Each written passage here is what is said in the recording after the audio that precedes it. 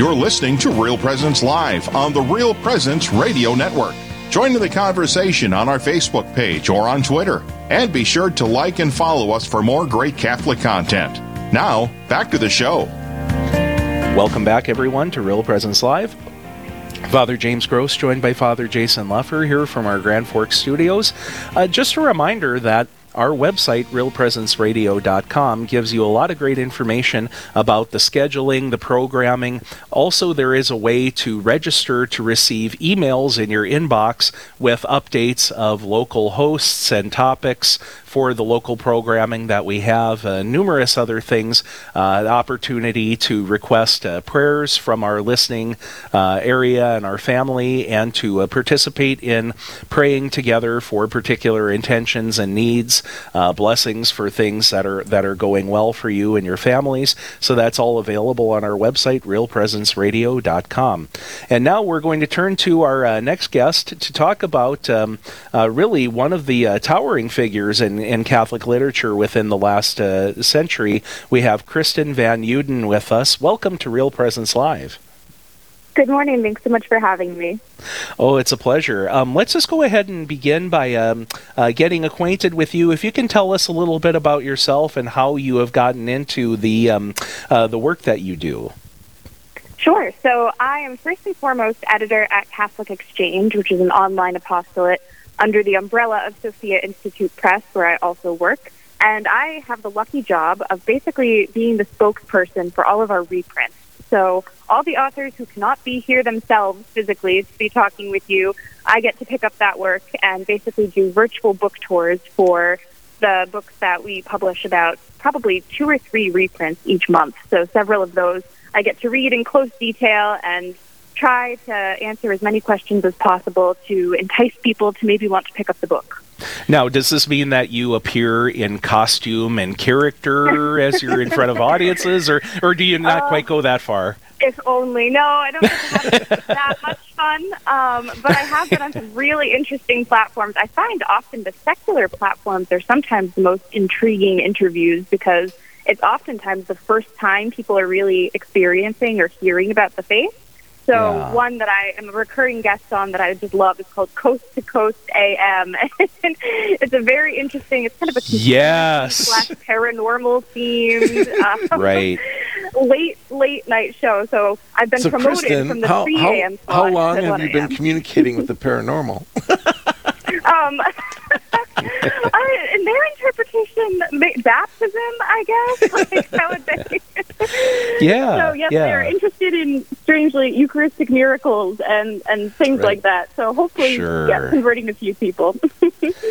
Yes. I remember on more than one occasion on a late-night drive tuning into, I think, the flagship in Western North Dakota, KFYR, would oftentimes air their program out of Bismarck and various other places. So, yes, that is a familiar name. And I appreciate your mentioning also being on various platforms like that, as a way of fielding the kinds of questions that might come from out of left field, not necessarily the things that you would most expect from one believer to another, so to speak. And again, I mean, just can't really overemphasize this, but you mentioned earlier, Father, about just the intimacy that happens between a listener and radio. And radio is an incredible platform.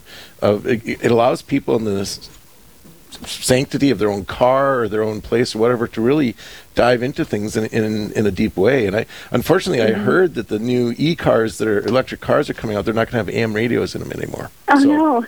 I know, it's tragedy. No, seriously. Yeah, people are going to have to almost go exclusively to, downloading content or going, syncing up with apps and stuff like that, which for the older generations is going to be more of a challenge. But, Kristen, if you can tell us a little bit about the author that we're going to be discussing, Caryll Houselander. Give us a little bit of an introduction on her life, if you would, please. Sure. So, as you mentioned, Father Caryll Houselander is one of these big names in 20th century Catholic literature, especially English Catholic literature. She was born in England in 1901 and was pretty sickly throughout her whole life, so she only lived into her 50s. And she is a convert. So she was born Anglican and converted when she was a child, actually, when her mother converted. So what she's best known for, which is a very cute way of putting it, but she refers to herself as a rocking horse Catholic rather than a cradle Catholic because she converted when she was little. So a very memorable image there. But she actually fell away from the faith even after that conversion. Her parents separated. She was sort of sent around to different schools until she was 16 and explored many other religions, abandoned Catholicism for several years. She worked menial jobs, was kind of adrift in her life, and she finally returned to the church by the mid-1920s, mainly through the church's access to beauty. So she really accessed the faith through the beauty of the liturgy, the beauty of sacred art, and she actually worked as a painter and woodcarver to design sacred art herself. So that's how she really reconnected with the church. And that's very much apparent in her craft, especially her craft of writing. While it's nonfiction, it has this very literary bent to it. So I always say that her work really defies genre because this is a work of somewhat of science. She really delves into psychoanalysis, a spiritual work, but it really reads almost like a novel or like a piece of literary criticism and just the immediate way she speaks to the writers.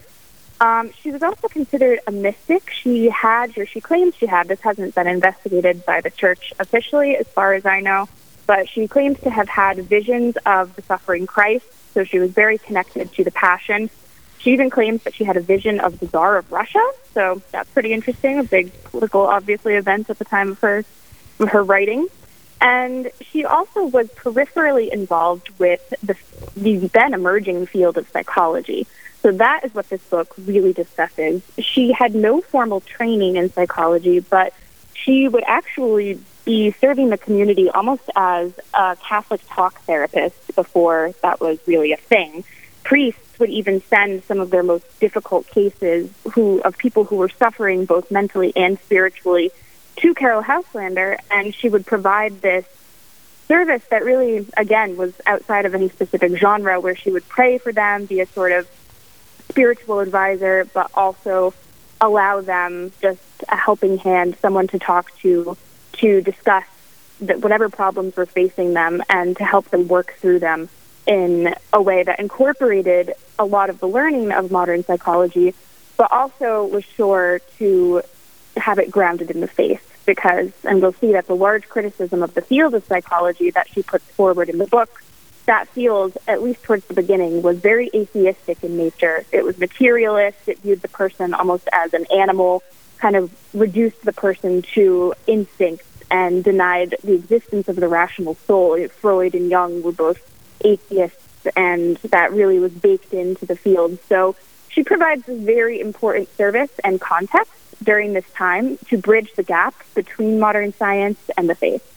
I know, like, we're here to kind of, promote, but to discuss her book called Guilt, which we'll get to here shortly. But I just wanted to share with our listeners, she's actually had an impact in my life, and through two connections. One is one place I love to go for retreat. It's called Madonna House. It's up in Combermere in Canada. They're centered out of. This is Catherine Doherty's movement, and there's 22 houses throughout the world, and they have a strong. There's just kind of like a Russian icon influence word, but in their the chapel for one of the retreat houses in Combermere, on the wall are hand-carved stations by Caryll Houselander, who she actually had spent time there at one point, and these are simple wood carving ones, and her art form is so profound. And I'm actually spiritual director for a group of Benedictines called the Bethlehem Community of Benedictine Oblates, and they also have her painted version of the Stations of the Cross in their chapel, which, and again, her art form is so very simple, but it's so powerful. Of all the stations I've seen, I don't even know how to explain it. Hers have a way of getting past everything and just piercing my heart, my mind, my imagination. And so, and you can tell something like that came from a world of personal suffering, who has this ability to use this medium of art to communicate. And so, and I do know, she referred to herself as a neurotic, and I think she had this ability to actually love people out of their mental illness, I think is one way that she's been described. Absolutely. And wow, what a privilege to be able to see her art in person, in real life. That's amazing. But she definitely did. That's really what she provided. Is when we think of the field of psychology and medical health, it's often somewhat sanitized, and she really went across that boundary or that border to see the person as they were. And she is greatly known for her writings about the mystical body of Christ, and this is something she addresses in the book Guilt, is this idea that when one member of the body of Christ is hurting, we all are hurting. And she speaks of the responsibility that each Catholic has to take upon the sufferings of their brothers. And she even says that the answer to, are you thy brother's am I my brother's keeper, should not be yes, it should go beyond that and should say, I am my brother.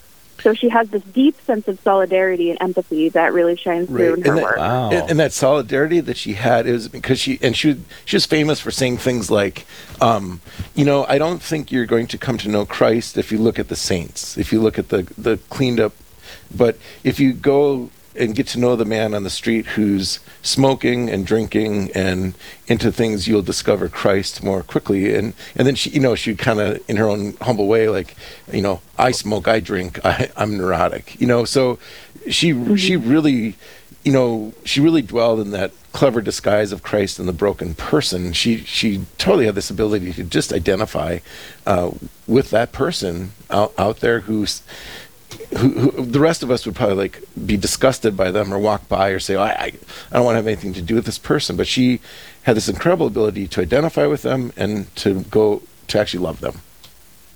Absolutely. And she also makes the saints very accessible, not only to the readers, but to these people as well. And it's bridging that gap where she really shines too. Yeah. Well, we're going to be stepping aside for just a moment here, and after we return, we're going to look a little bit more carefully at this particular book, Guilt by Caryll Houselander, and some of the lessons that we can take from it today. So we are joined by Kristen Van Uden, editor from Catholic Exchange, and we'll continue our conversation after this break. You're listening to Real Presence Live. This is Real Presence Live, where the focus is not on the evil around us, but on conversion and mercy through the good news that is always good. We're local, engaging, and live on the Real Presence Radio Network. I'm Father Richard Kunst with a Papal Minute. When Pope John Paul II was shot in 1981, he was rushed into emergency surgery due to multiple internal lacerations. The blood loss was great. He was given 6 pints of donated blood to keep him alive during those critical hours. He was fortunate it was available. He was among only 3% of the population with blood type AB negative. Not wanting to risk another potential tragedy, after his recovery, his doctors advised that some of his own blood be stored in case of emergency. From then on, wherever the Pope traveled, a few pints of his own blood were kept near just in case. After his death in 2005, the Vatican realized that the supply of blood would now be considered a unique relic. Upon his beatification, the Holy See allowed distribution of small fragments of cloth dipped in his blood to be venerated as relics. This has been Father Richard Kunst with the Papal Minute. To learn more, visit papalartifacts.com. That's papalartifacts.com. God's blessings to all of you. My name is Father Chad Wilhelm, and I'm a priest of the Diocese of Fargo. And this year I celebrate 25 years of being a priest. And the joy, the great things that I love about the priesthood is the deep relationship that Jesus and I have as speaking heart to heart. He knows the depths of my heart, and he speaks to all of us in the depths of our heart.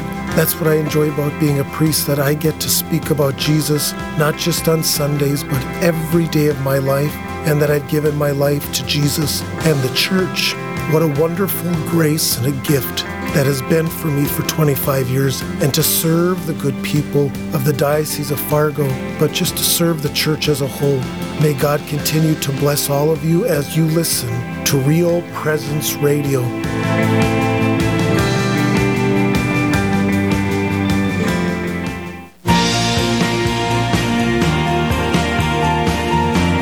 You're listening to Real Presence Live. Now, back to more inspirational and uplifting stories and a look at the extraordinary things happening in our local area. Heard right here on the RPR Network. Welcome back, everyone, to Real Presence Live on a Thursday. Father James Gross, joined by Father Jason Leffer, priest of the Diocese of Fargo. We're coming to you from our Grand Forks studios, and we currently are visiting with Kristen Van Uden regarding author from the first half of the 20th century, Caryll Houselander. Now, for a lot of our listeners, they may be thinking, that name is vaguely familiar, but I can't quite put my finger on it. If you are a regular user of the devotional Magnificat, it seems like almost every month, at least one or two of the reflections following the daily masses are taken from some of her writings. So that might be a way for, our maybe those who don't style themselves as very scholarly to kind of dip a toe in and get familiar with her. But the particular book that we're going to be talking about here is Guilt by Caryll Houselander. So what are some of the main themes that you want to leave us and our listeners with, Kristen, as you think about this particular work? So her main thesis in this book, and this is a very bold thesis, is that all neurosis, as she defines it, so this can include a whole array of mental illness as well as agoraphobia and hypochondria, things like that, all of this has at its root unresolved guilt. And of course, we know as Catholics that guilt has a purpose. It points us toward repentance. It's a function of the conscience, and God gave us the conscience so that we can avoid evil and choose good. And when we violated the moral law, we do feel guilt, which alerts us that we've done something wrong and we need to go to confession. And she devotes a large portion of this book to extolling the virtues of making a good confession and how utilizing the graces that Jesus makes available to us through the sacraments is the only true way to fully expiate that guilt and to get rid of it. Everyone can relate to that sort of feeling of euphoria after just leaving the confessional, and even absent that, we know that the graces are still present. And so her discussion in this book is what happens when people do not take that proper means of expiation of guilt, that is confession, repentance, amendment of life, and instead let guilt fester in their souls. And she argues that really there's no condition that cannot be traced back to this. Psychosomatic, psychic, mental conditions, and emotional and spiritual conditions as well, which is a very fascinating point of view. But she discusses how instead of when people do not face guilt head on, they instead mask it through various means of distraction. So she has a chapter entitled Mechanisms of Escape, where she discusses these ways that we try to self-absolve that will ultimately never work. So one of them is by distracting, by just ignoring the guilt. Another is of justifying the sin and making the sin almost an idol unto itself, which I think we see a lot in today's culture with lobbying for certain sinful lifestyles, for example. That is this overcompensation that she discusses.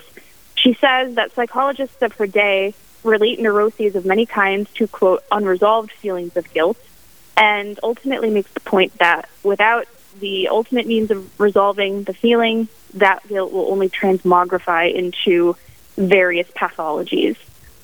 Interestingly, she also discusses collective guilt. So she's writing in 1951, and it's apparent from her writing that she was very affected by the horrors of the Holocaust, and she references the Holocaust throughout. She has a section of profiles of individuals at the end of the book that include a Holocaust guard, and she makes the argument that this was a woman, a female guard, that this woman's unresolved guilt from earlier in her life turned her into this sort of monster who was sadistic and violent because she was trying to cope with and escape from those feelings and numb them out through violence. And this is her theory about a lot of crime, too. But also the idea that people punish themselves. So she interestingly says that people commit crimes so that they can be punished because they think that by being punished, justice will be served and the feeling of guilt will go away. But in the context of collective guilt, she talks about joining membership in a group, a large group, a political ideology, for example, as another one of these mechanisms of escape.